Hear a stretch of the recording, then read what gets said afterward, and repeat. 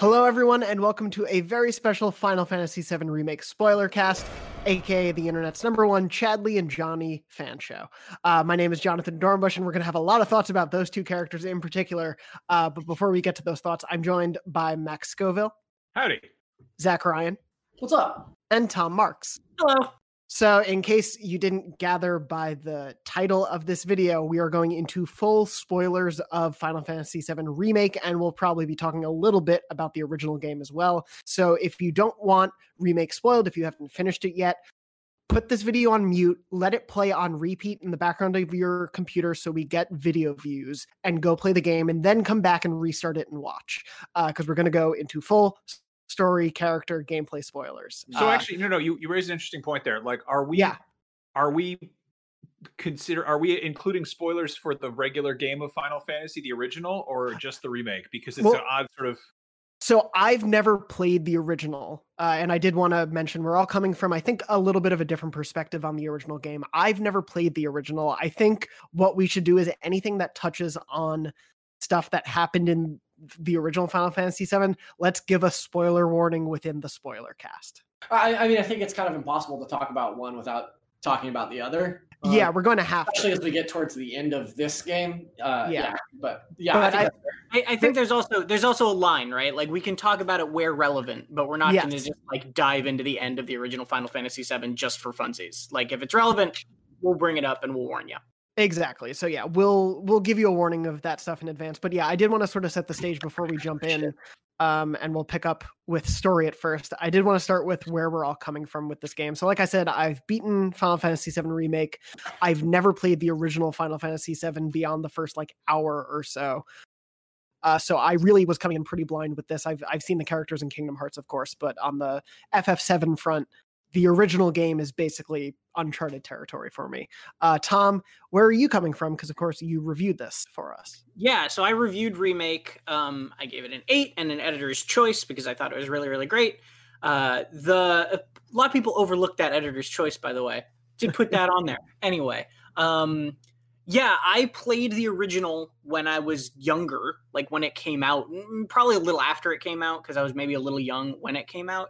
And I've dipped back into it over the years, but never like refinished it. And then I replayed it in anticipation of the remake and the review. So I have the like nostalgia side of it, but then I also am not like one of those people that replay it every single year and have for the last like 2 decades or whatever. And Max, where are you coming from on FF7? I dabbled in it as a kid. My best friend had it. I watched him play through a lot of it, and that was almost 25 years ago, so it's a little bit foggy. And I've gone back. I think I started replaying it on Vita and then got sidetracked, and then started replaying it on Switch and then got sidetracked. And I've managed to revisit the chunk of the game that the remake remade. So, Yeah, and Zach, what about you? Yeah, I played this game a lot as a kid. Kind of an important game to me as a middle school kid. First introduction to JRPGs, first game that I remember playing and thinking about like how important the story was to it, and made a couple of really good lifelong friends through playing Final Fantasy VII. But it's an interesting game for me because while I really enjoyed it as a kid, I've gone back to it as an adult a couple of times and have kind of decided that the original is a bad game. I think it suffers from a lot of like really disjointed storytelling and bad localization and translation. And honestly, like going back to play a lot of those early PlayStation 1 games are a bit of a slog at this point. So my sentiment has certainly changed. I think you can probably go back through about 4 or 5 years of IGN podcasts and hear me bad-mouthing Final Fantasy VII. So I came to this remake. I actually wasn't even going to play it because I was like, I've already played that game. I don't need that story. But I'm glad that I did. Yeah. And I do want to sort of jump off on that note without, again, spoiling too much beyond those opening hours of the original FF7. But how did you all feel as people with, history with this game? And I can get to my version of this in a little bit. But how did you all feel of them focusing on this single Midgar focus section? Like, how do you think they did expanding on what was essentially such a smaller chunk of the original game? For me, it was like pretty much exactly what I was expecting based off of all of this. Like, I was expecting it to be a really good chance to flesh out a lot of the like single screen things that were in the original that you sort of forget were really, really small in the original, because the nostalgia makes you go, oh, that was like Wall Market was humongous. And it's like Wall Market was tiny and kind of uninteresting, but like the mystique of it was so cool. And that's what this game did really well, was like take that memory and just turn it into something amazing. But also I think it, exactly as I expected, did a lot of the stuff that really bugged me as a result of this decision. Like, I mean, I know we're going to get into this later, but like, it doesn't feel like a full story to me. It does not feel like a contained thing in any way, shape, or form. And like, that was always going to be an issue in my mind, where like, when they said, oh yeah, it's just going to be Midgar, I was like, oh, it's just going to, like, okay, that'll be really cool in some ways and really kind of frustrating in others. And then it sort of was that to me. I agree with Tom in that this is very definitely like part one of a greater thing. Obviously, it wasn't as big a miss, I think, story wise for me as it was for Tom. But I think as a concept, looking back at the original Final Fantasy, Midgar is such a perfectly kind of encapsulated portion of that game. It's a really great proof of concept for a 32-bit RPG, and I think that it does sort of tell a really great opening arc to a bigger story. I think when you put that in the context of multiple parts of this remake, it kind of recontextualizes that, in that like it doesn't do a great job of telling an all-encompassing story. It is very much of a cliffhanger, whereas in the original, obviously, like you get this great opening act and then you go on to the next thing, and there's obviously more story to be to be experienced there. But yeah, I think Midgar as a location is really super interesting. I've always thought it was like a really cool setting for this story. So, I wasn't initially on board with the idea of an episodic remake to begin with, but now that having played through this whole game, I don't know how they really could have done this first part without just focusing on Midgar and the people there. Yeah, Midgar is a really interesting choice, because it is unique, and it's also special in the sort of the pantheon of Final Fantasy settings, because like, FF6 was sort of the first one to be like, let's get steampunk, let's break the formula of traditional fantasy. But it was really like FF7, in addition to being like, okay, let's do 3D polygons, let's do like, FMV cutscenes, but also let's have this insane like diesel punk, cyberpunk setting that is so like, I can understand why the devs would want to really like flesh out this one section. However, the problem with like being like, we're going to build a city, we're going to turn people loose in it, but also we're going to be sticking to this 25-year-old story, which means that you've got this beautiful world to explore, but there's only like, it's fairly linear aside from when you can go explore it. And then aside from it being a self-contained story, it isn't, which I don't think anyone should have really expected. But I think it's kind of an issue that they called this Final Fantasy VII Remake, not Final Fantasy VII Remake Chapter 1. I think that's the biggest thing that I take umbrage with. Like, story issues aside, like pacing issues aside, which we'll get into, I think that the bigger caveat for me on the whole thing is that it's almost like flagrant false advertising that this is just called Final Fantasy VII Remake. Like, I understand why, but I think to your average Joe that doesn't follow games news and isn't super invested in this world, they go into their local stores. Well, not anymore, but at one point you could have gone into your local stores and seen this on the shelf and said like, oh my God, they remade the game. That's great. And then what if you invest 40 hours into it and it just stops? Like, I think it's a little unfair to call this like Final Fantasy VII Remake and not have a subtitle that's, at least points out to an uninitiated audience that this is part one of a much greater whole. And real quick, I want to just like reiterate that, because probably everyone listening to the spoiler cast like is clued in on all of this, right? Mm-hmm. And probably knew all this. And it's probably silly to think, to some people listening, being like, who didn't know that? But like, so I wrote an article, I think it was like the day after the embargo went up for our review, that was like, no, the Final Fantasy VII Remake is not the full game. And there were comments in that article, and it was basically just breaking down how far into the story it got and that sort of thing. And there were comments in that article being like, why'd you even write this? Who is this for? Who didn't know this already? That was the most trafficked article that week, beyond, I think, the review itself, right? Like, that people were searching that all over the place on Google because there were tons of people who did not know that was the case, right, all the way up until the game launching, and as Zach said, like after launch, like it really, really did slip by a lot of people. I mean, just for context, this was such a huge game, because a lot of people, I think, who have maybe grown out of gaming or moved past it, or like they still have fond memories of FF7, for PlayStation 1. I saw like New York Times, Hollywood Reporter writing up pieces about this, and it's one of those things where like people perk up, and even if they're not cued in on gaming. So it is like, I think it's kind of a faux pas on Square's part to not be a little bit more crystal clear with that messaging.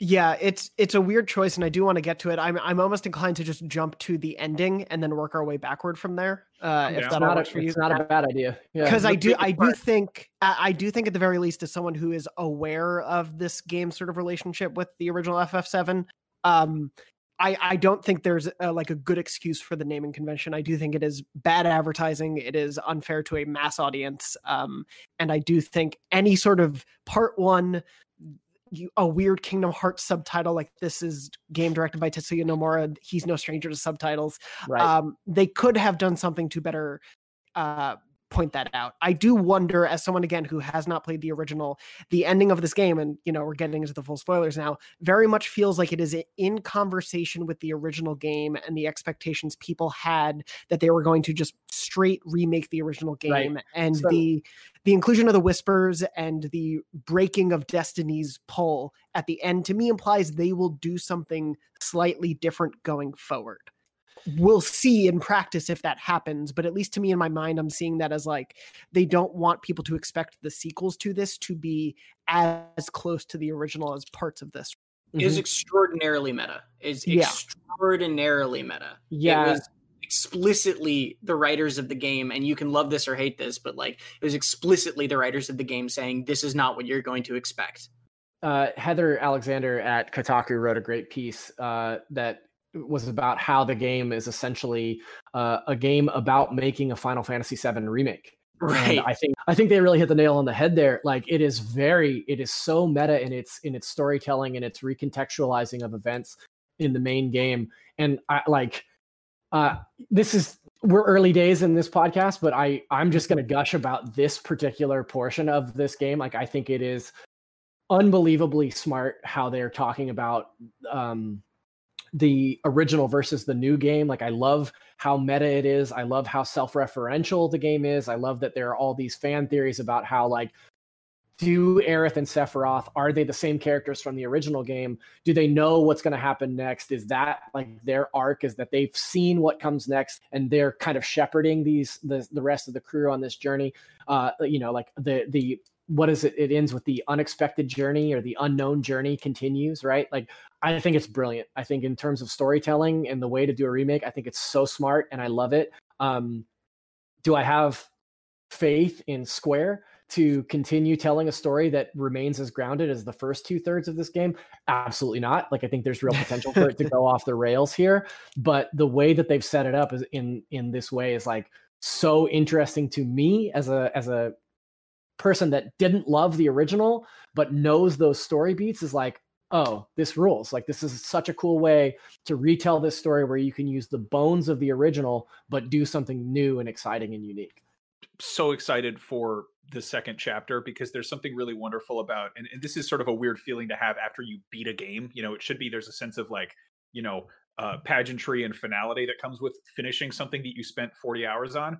But at the same time, I sort of love that they're sort of like, opening the door to the great outside world and being like, all right, where to next? It's just, and it's like, I get chills just kind of thinking about that, because there's that sense of just sort of the open road that lies ahead and all the stuff that's probably in store. And then also the little caveat that like, this isn't going to go the way you think, which we've seen. I think that bucking expectation is something that hardcore fandoms have a really hard time with.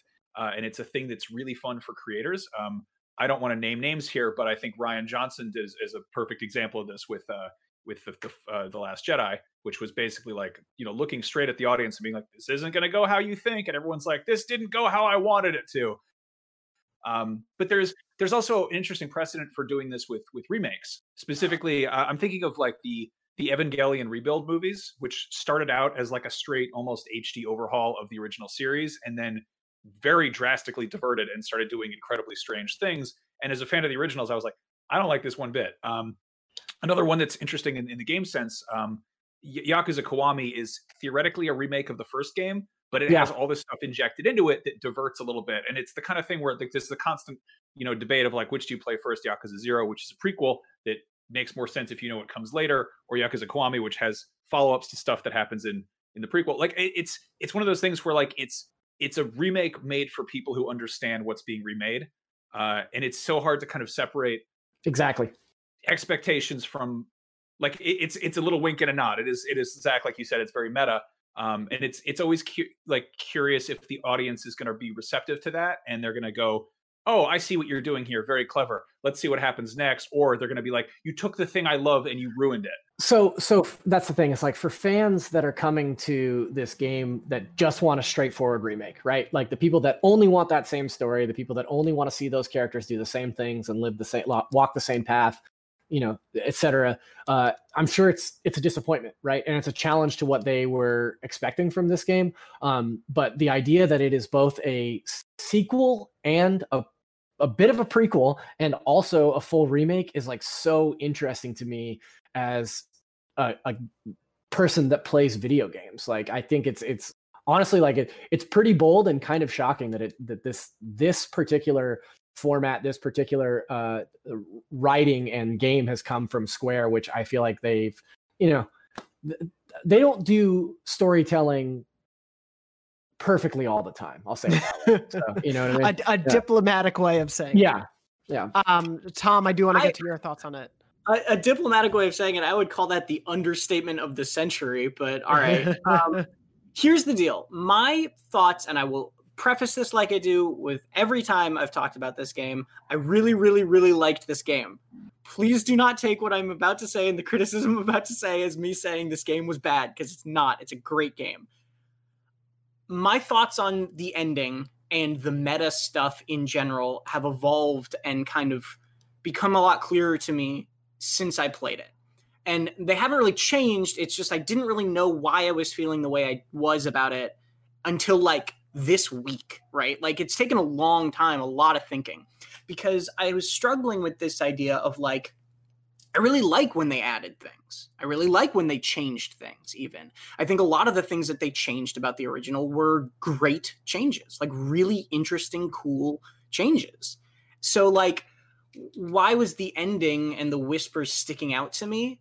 And I think one of the main reasons why I think they were bad, flat out, is because it's bad storytelling.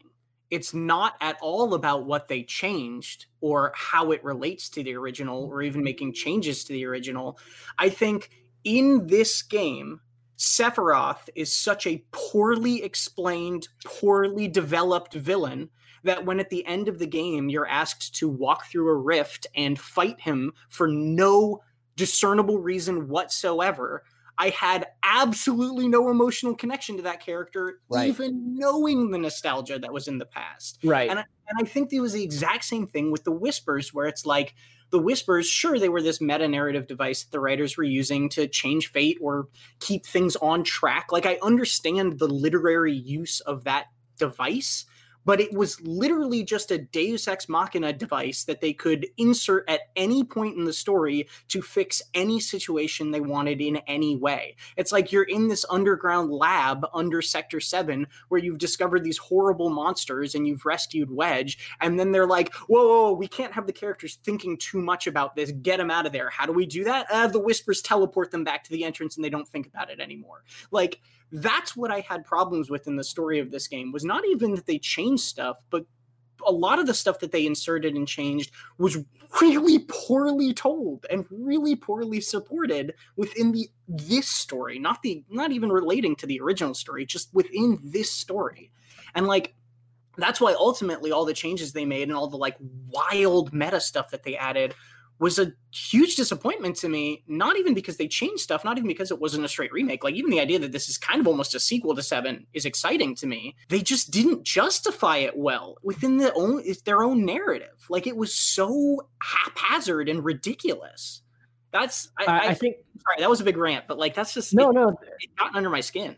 You know, Sephiroth doesn't even appear in the original game until well after Midgar. Right. Like, you hear these whispers and you see the aftermath of his arrival. Well, not even his arrival, right? Like he's built up in a way that when you finally do have a confrontation with him, like one of the first times you see him is in a flashback, and he has like all the level 3 magic. He does 5,000 damage to every enemy that he hits. He's this force, right? And I think that hits sort of undercut in the remake by seeing him in the first 10 minutes in a way that's just like he's just kind of omnipresent with Cloud, like he's just this sort of voice in the back of his head. And I understand why, like in terms of like in service to the original game, they want to have this villain have more screen time in this opening act. But I do think that you're right. I do think that especially in the last third of the game, it feels a little ham-fisted. I feel like everything comes together a little too quickly. Everything like is explained in this big info dump right at the end, where they could have parsed that out a little bit better and made it make a little more sense. I disagree with you on the Whispers. I think the Whispers are a really, really cool concept, and I think they're pulled off mostly pretty well. They're a little bit too Nomura-esque, right? But I like the idea that they're a stand-in for diehard fans, that every time the characters start straying from the path of the original, the Whispers are there to grab them and pull them back. You know, that's the fandom that I was talking about earlier that says like, no, we only want this story. We only want the original. We only want to see the stuff we've already experienced, right? And in that, I think it's a success because every time you start thinking about like, what is the motivation for this scene? What's actually happening here? You get caught off guard because the Whispers come in and pull you out of it, right? Like there's a whole scene with Aerith in the train yards where it's like a flashback to her childhood that's never really quite explained. And it only happens because the Whispers take her away from that, right? The rest of the team. I don't know. I really, they worked for me, but I've heard this complaint a lot that they don't work for others, Tom. I think they could have been a lot more palatable, again, to someone who hasn't played the original.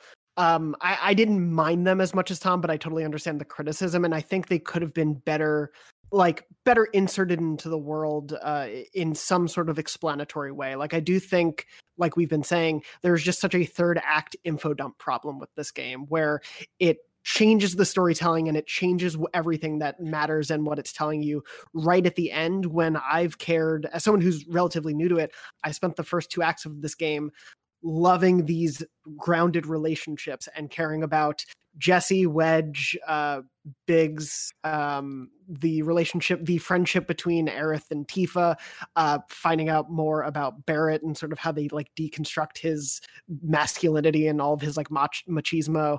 I loved all of that stuff. And then when it started to go into like deeper, you need to know FF7 to care about this, I looked things up and it's like, I didn't know why Zack was suddenly appearing. Right. I didn't know who Cait Sith was for 3 seconds. Like that stuff, when they started to dive into like, okay, now we're like really connecting ourselves and reckoning with what we're doing as a story. They could have started seeding that stuff in a more prevalent way, I think, earlier on. And even totally. The Cait Sith thing isn't like the Zack thing and the Cait Sith thing are two almost very different sides of that coin to me, because like Cait Sith being in a cutscene for 3 seconds is stupid in a certain way, but also it's great because it's just fan service and it's lovely. Yeah, and it's like the blue milk in Rogue One, right? Where it's like, right. Oh, here's this guy. Remember him? Like it doesn't harm anything to have Cait Sith really be in there in a kind of like ham-fisted way. But Zack, you literally don't even know Zack's name unless you're playing with subtitles on in this game. Yeah. Let alone would you know that cutscene is half literally the Crisis Core final cutscene remade in this. Oh, I had no idea. Right? Yeah. Oh yeah. Oh yeah. Okay. Like that part of that is just not explained, and they're putting it at the most climactic moment of the entire game. I want to touch on something here. Zach, you mentioned Rogue One, which was great because I was thinking about this, but I feel like it would be annoying to just arbitrarily bring up Star Wars. But hey, it's a game that has Biggs and Wedge in it, so let's do it. My background has Star Wars. You're fine. Yeah, exactly. But no, I mean, I think a lot about this. People are like, Rogue One is the best Star Wars movie, and it's got a lot of cool stuff in there, but it doesn't work really on its own. Like if Darth Vader shows up and you have no idea who Darth Vader is, you're like, who is that man and why is he doing that? And it doesn't work in a vacuum. But at the same time, who is going to go see Star Wars Rogue One without having some semblance of an idea who Darth Vader is? And I think the same could be applied to Sephiroth, where totally, like Jonathan, you haven't played Final Fantasy VII, but you're well aware that Sephiroth is the big bad, right? Yeah, like that's the funny thing about coming to as like this game almost feels engineered also to appeal to someone from my knowledge base, because what I know of FF7 is Cloud, Tifa, Sephiroth, and Midgar. That's it. Yeah, I mean, it's just we're in this weird age with, and this isn't just in terms of games and remakes, and it's I think across all media where there's it's so easy to find out who someone is or what something is or what the context is, and we're so inundated with imagery and marketing and just general sort of buzz surrounding something that it's and this is a problem for people who are like strictly creating new stories. But there's almost like they're not really expected to fully flesh something out within the story itself. It's people can get away with things where it's like, oh, just read the wiki. And there's even that whole I think there's a mentality, and this is especially true with any type of media that requires you can do a deep dive on. Like if it's a 70-hour JRPG, of course there's going to be people who are like, no, that makes perfect sense. You just have to read the wiki on it, and there's that. It's really good if you read up on it afterwards, which it kind of is that's like additional requirements, right. That's some accessories sold separately. I think for a game that is about initiating new people to a Final Fantasy VII fandom, it's a completely ludicrous request to ask people to have an encyclopedic knowledge of what happened in the original game. Like I love the idea that they're playing with an alternate timeline where Zack Fair lives instead of dies after, on his arrival to Midgar. Like, I think it's really cool. But for somebody like Jonathan, for somebody like you, Max, or my girlfriend's playing it right now. She's at the end of the game. And it's just I know that when she finishes it, I'm going to have to explain so much, right? There's so much of that world that needs to be explained that just if you're a newcomer to this, it just makes zero sense at all. And so that's why so many people have such an issue with the ending where they're just what the hell was that? It just doesn't make any sense. And you're totally not wrong. But part of the point I was trying to make is even as me who knows all that stuff, mm-hmm. I think that ending made zero sense, right? Mm-hmm. I understood all the references. I understood what they were trying to do, what they were trying to communicate, what they were trying to change and reform and all that. I understood all of it. I've dug into the theories. I get it. But just as a contained story, it didn't work for me. Mm-hmm. Even as someone who knows all that stuff, I don't care about a 3-phase fight with Sephiroth at this point in the story because I don't know anything about Sephiroth within. They didn't earn it. It wasn't. Right. It was kind of just expecting it to click. There's a perfect analogy. There's a perfect analogy just a little bit before that where you meet the mayor, right? You meet the mayor in the Shinra building and he's holed up in the Shinra building and he's this Shinra puppet. And this is all information that's given to you in one cutscene, right? Oh, yeah, I've been here this whole time. I work for Shinra. Right. I'm on the Shinra payroll, blah, blah, blah. And you're okay, got it. Okay. And then he's I'm the mole. I work for Avalanche. And it's who cares? I just met you, dude. That doesn't matter to me at all. They could have seeded him so much earlier in the game and built out this idea that the mayor is this corrupt, mouthpiece for Shinra and blah, blah, blah. And then when that turn happened, you would have been oh, that's crazy. It's this guy the whole time. But instead they just dump it all in one cutscene and you're well, that doesn't mean anything to me. It's a great idea, but it was poorly executed. And I see what you're saying. And I should also say, I feel we're all kind of ragging on this game. I love this game so much. Me too. Yeah. Get excited. I think it's freaking phenomenal. And up until the point where you enter the Shinra building, this game is a 10 out of 10 masterpiece for me. I absolutely love it. I think it falls apart in the third act, but I love all the rest of it. So yeah, I do want to get to. I think this game has has my already my favorite moment of gaming this year, and that might get usurped because there's a lot of other big stuff happening. But sure. the first time the second this was announced, the second this was revealed, we were all buzzing. We're all so excited. My first question was how are we going to fight a house? And all through the entire early portion of the game, I was when are we going to fight the house? And you go through all the tunnels and stuff, and I'm I hope a house jumps out. I have to fight it. And I was just I think they got to do it. They got to have a house. And I reached a point where I'm I should probably just. They had to make some concessions. They couldn't do everything. And then the second they bring out the Hell House, I lost my mind. I got so excited. I started shouting, just jumping up and down. My dog started barking, trying to bite me in the leg. I was so excited. And then Cloud's first question was, how are we supposed to fight a house? And I just I lost it. It was so perfect. That was it was a colossal house-sized wink and a nod to everything so wonderful about the first game. And I do want to get into all of that stuff now because we could probably spend the next 20 minutes we only have 20 minutes left, talking about the ending. I almost feel like we need to do a part 2 to the spoiler cast. Yeah, but we shouldn't put part 1 in the title for this one. It has to be. No, of course. Why? Yeah. No, we're gonna put a weird subtitle on the second one. Don't you worry. But so yeah, let's get into, because I think we could talk about the world of Midgar and some of our favorite moments and characters in tandem. And I think Hell House is a really great place to start, because that is part of a larger the Wall Market area that Tom was talking about and praising earlier. Yeah, I do think the Wall Market area is where so many of the best moments of this game kind of come to fruition on a lot of levels. It's incredible, like, you know, the way that the pages that they've borrowed from games like Yakuza, and, you know, just like walking into Wall Market for the first time and seeing how different it looked from the original Final Fantasy and how fully realized it is. And you're walking around and you're hearing all these conversations in the background, and like, you know, people talking to each other about like the trouble that they're in with like loan sharks, or like their relationship is falling apart because somebody spends too much time at the honeybee, or like, you know, there's all these little, like, more so than in any other area of the game. I think they really like built this one area, and it honestly, like, when this game was still in development, I remember talking to our good friend Andrew Goldfarb, and his whole deal was like, yeah, okay, but how are they going to do Wall Market and the cloud cross-dressing scene? And in a time where that could very easily, like, looking back on the original, you could very easily say that, like, that's kind of a problematic scene in 2020. And the way that they reframed that and leaned into it, like, it's perfectly summed up in the you know, like this absurd dance sequence and like really over the top anime, you know, BS that, like, I was just, even for a guy that doesn't like love a lot of anime, I said with like an anime t-shirt on, but it really blew me away. And then at the end, you know, the whole message is like, beauty transcends gender or race or age or whatever. Like, it's about being comfortable in your own skin. And you're just like, that's amazing. Like, it's an incredible piece of writing for this game. Like, they took what could have been so awful and so bad and made it work so well. Like, I think it's such an amazing moment.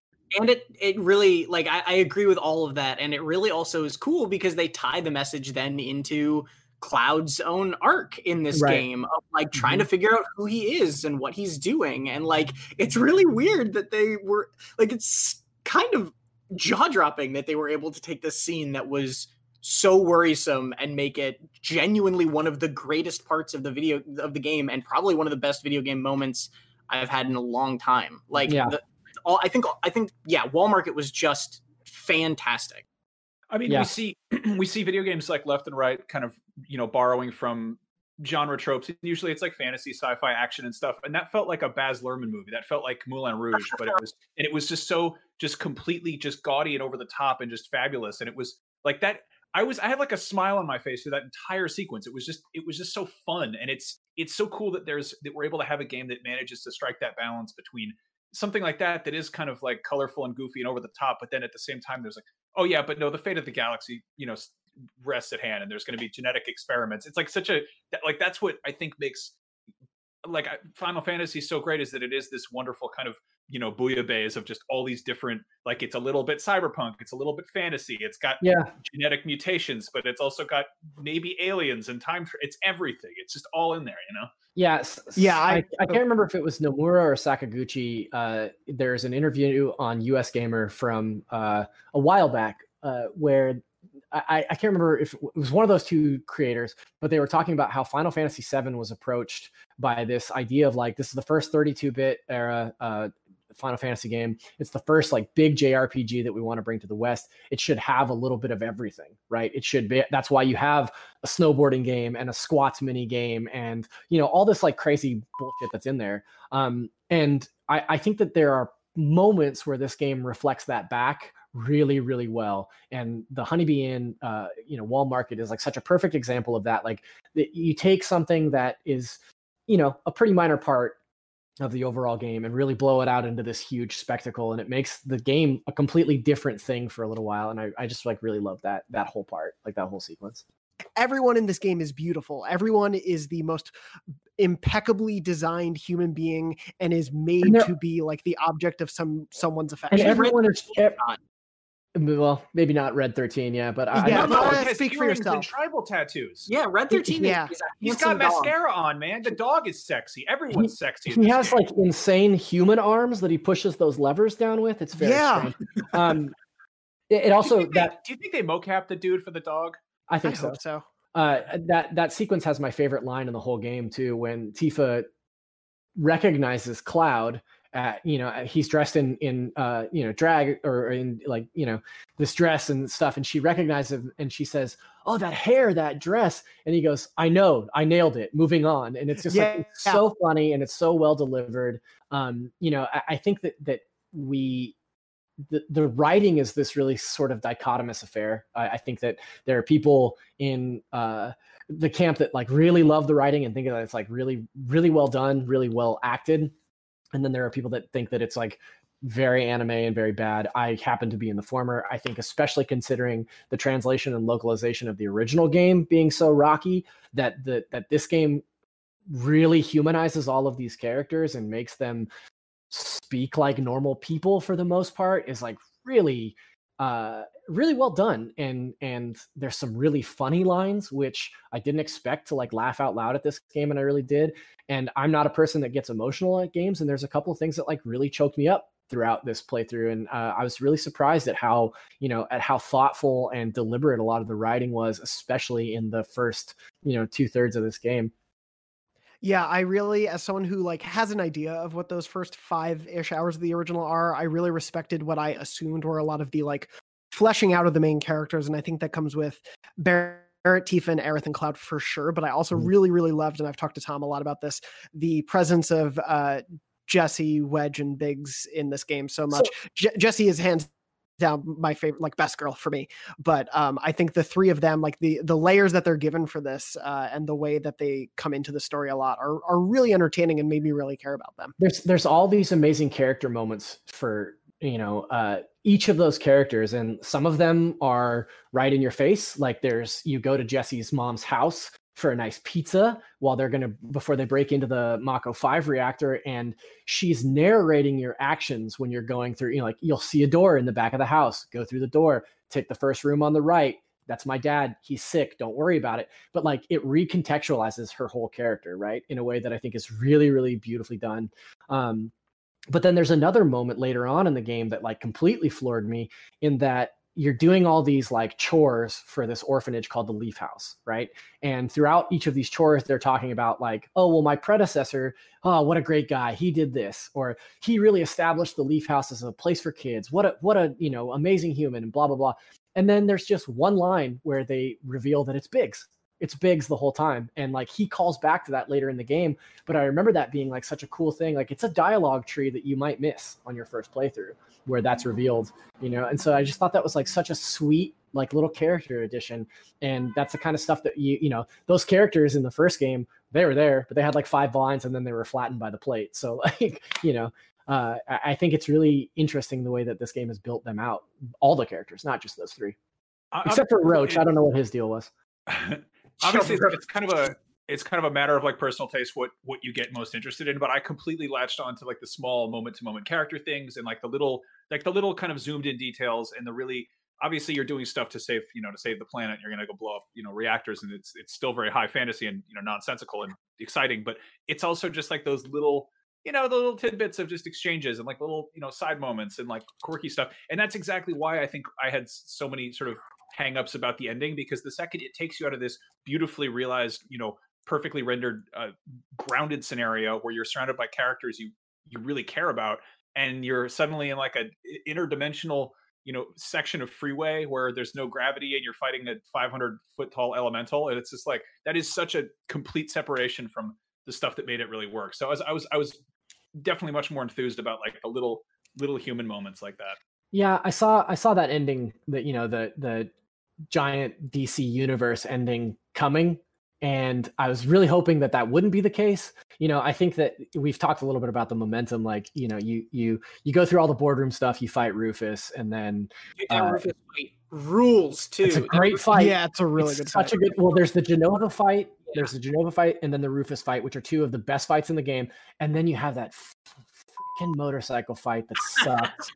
And then you step off the freeway into the void and fight which I didn't mind the fight against Destiny. I thought it was kind of cool, but like I just was hoping, like I was like, please get to the end of the freeway and just fight Sephiroth one-on-one, and then have him disappear into the background.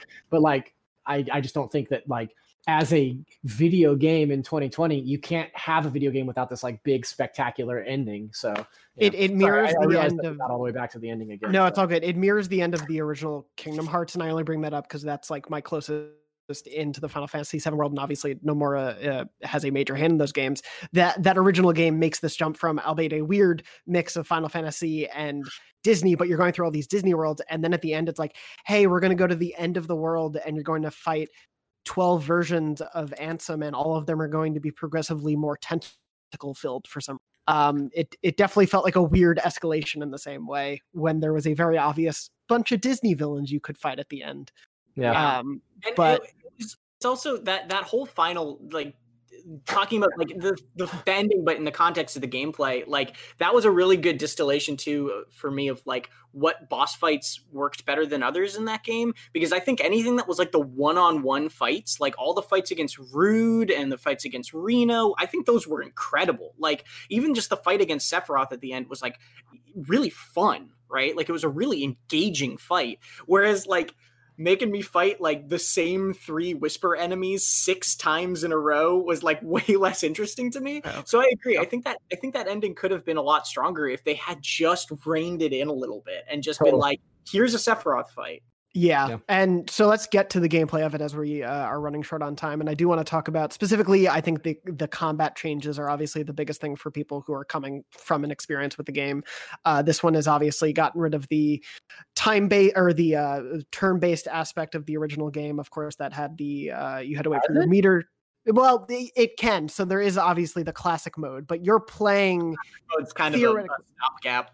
Yeah, you're playing an amalgamation of turn-based and real-time gameplay, I would say. Ooh, baby. This combat system is just... I love it. I think it's the jam. Yeah. I think it's the best RPG combat system I've played since probably Final Fantasy 12. Like, I think it's amazing. I love the way that it keeps you on your toes. The battles are difficult. You really have to have the right strategy going into stuff. And you kind of only learn that by getting your ass handed to you. Like I just, it was almost a disappointment to me that there's not like bigger, tougher side quests or post-game boss content. Like that might still come down the line. There is a slot for DLC on this home screen, but like you can fight behemoths and you can do, a couple other side questy things, but like, I just want more hardcore like battle challenges in that game. I think that the battle system is like phenomenal. The behemoth fight is fun too. Yeah, it is. Yeah. I would have so welcomed and again, this is my parallel, but in Kingdom Hearts, you have the Olympus Coliseum, which is just like round after round of combat. And I know there's a combat simulator in here, but I wish there was something like that fleshed out that we could keep going to. There's also the combat arena in Walmart. Yes. Yeah, which is definitely the similar one. But yeah, I would have happily taken more boss battles. And Tom, to your point, I think those one-on-one boss battles, when they're really grounded, are some of the best fights in the game. Mm-hmm. Not that the giant monsters aren't fun, because a lot of the giant monsters are fun too. But like, those one-on-ones are super fun, and they're fun. Like they're full of a ton of cool detail. Like I heard about I don't know if you guys heard about the thing with the Reno Rude fight at the end in where if you take out Reno first and then you only use Tifa, Rude has a crush on Tifa, which is why he didn't kill her on like the stairs. And so he won't use his whole moveset. And he'll just like, you can just fight him as Tifa and it'll be like way different. Wow. Like, there's a ton of cool detail like that. Yeah. That's awesome. How did you all feel, obviously with experience from the original game, of how the equipment, like your different weaponry and the materia system was handled here? And is it pretty similar to the original, or is it drastically different? I think with the exception of like the ability to level up your weapons, the materia system is like a pretty solid 1-to-1 the way that it works. The leveling of the weapons is interesting because it allows you some customization of characters. But I think you're going to end up kind of, it kind of falls back into the idea that like you're at the behest of your materia that you equip, and it's you can kind of only build Cloud to be one specific type. Like there's some variation. Like Aerith will always be your healer. Like Barret is secretly a great healer, but is like also kind of tanky. You know, like it's a little bit limited in that. See, actually, I kind of disagree. One of the things I really liked about the weapon system and the weapon upgrading was I loved that each weapon basically let you reclass your characters. Like you could pretty much make anybody you wanted. Like, yeah, you're right that, you know, Aerith was naturally a good magic user and Barret was naturally a good tank, but like you could give Aerith the physical weapon and just use her basic attacks and it would could get you by, right? Like you could give Cloud the magic weapon, and I think that was the Mithril sword for him, and just pump him up with heals and magic. Like I thought that was really, really cool. I also really appreciated that if you didn't want to mess around with that and trifle with it, just the fact that there was sort of like the auto assign or auto always nice. Always nice. Yeah. And I mean, I went back and forth on this because I had a really, early on, I was really engaged with the combat. And then it reached a point where I was like, I kind of want to just get through it. And it's just as easy to really get into it and engage with it. And you can also, I mean, if you want, you can kind of bash your way through it, you can kind of just sort of just not pay too much attention to who's got which materials equipped. And I don't know, the weapon system was really smart and clever. I think my only hang up, and this doesn't have anything to do with literally anything, but I wish that there'd been cosmetic outfits. Yeah, I wish that there were, because it felt weird to have such intricately detailed, bangles and weapons with visible materia slots, and the fact that the world was so detailed and everything, but then everyone's wearing the same clothes all the time. I wish that we'd been able to tweak that slightly. I think that that's a little bit in service to the original, and that those designs are so iconic, those character designs are, it's funny because the Final Fantasy series is so well known for its character design, and a lot of it is a mono, but this one game is Nomura, and this is the game that's bigger than all of them. I think there's maybe a little bit to that. One of my favorite things was how depending how tough a character was, the more Final Fantasy they looked. So you have totally. Random NPCs who just look like they were from, San Andreas or something. They're just regular video game dudes. Yeah. And then you've got Jesse and Wedge and Biggs, and they're like, oh, you kind of did some cosplay off the rack. And then you've got your core team, and you're like, you guys look awesome. Yeah. Totally there's not suspicious at all either. No, never. So as we wrap up on time here, I do want to quickly ask, I think we're all very excited to see where this goes next. Given that since the game came out, there have been some talk about where the next steps of this can go, and they've said essentially the team is hoping to release games more quickly in the series, possibly in smaller chunks. Do you think we're going to see a 10-part series, or do you think they're going to try to keep it contained to 3 or 4? Here's what I'll say that's very ominous, because I don't know the answer. Half-Life and Valve, when Half-Life 2 came out, said, you know what, that took too long. We'll release it in smaller chunks. And they switched to episodes. And then we never got past 2. So I'm really nervous that if they're deciding to do that, a very similar thing would happen. I don't know, though. I don't know which way they're going to go with it. I'm cool with smaller chunks if they end up doing that. It's just riskier in my mind. I would prefer the game to be 3 or 4 larger games. All in. I think my only real concern is what I said at the top of this is I don't really trust Square to tell a grounded story beyond this game does in the first 2/3, but now that we know how this game ends, I would really, really love to see a story that is close to the original and has some variances and maybe hints at alternate realities and stuff like we saw at the end of this game. But I don't want to play a game where you play half of it as a Zack Fair in an alternate dimension that is alive from this thing. And I still want it to be Final Fantasy VII. I'm totally into the artistic challenges and changes that they've made here. But yeah, I think you've got to play it at least pretty close to that original game. Max? Yeah, I mean, if they're going to tell a wackadoo story, I hope they take a page out of FF15 and pad it out with some really cool moment-to-moment stuff with characters in a big, huge open world. So yeah, it'll be very interesting to see what they do going forward with this all. Obviously, I think we have so much more we could have talked about. We didn't even get to express our love for Johnny, which I know we all feel very, very strongly. But thank you to everyone who watched or listened to this.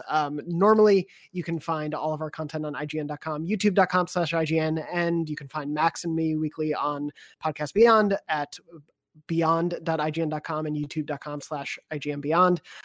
Tom and Zach are part of the good old Nintendo voice chat family, and you can see them. Normally, episodes are up on Thursday, correct? Mm-hmm. Yeah. Cool. That's right. Oh yeah, you got some Nintendo stuff there. And everything else Final Fantasy VII Remake on IGN.com. Be sure to check out Tom's review of the game if you haven't already, and check out our very, very detailed and helpful guide if you're playing along with it still or trying to get that platinum trophy. But thank you all so much for taking the time to speak with me about this game. Obviously, we have a lot to say, and please let us know how you've been feeling about the game in the comments. And thank you so much for watching.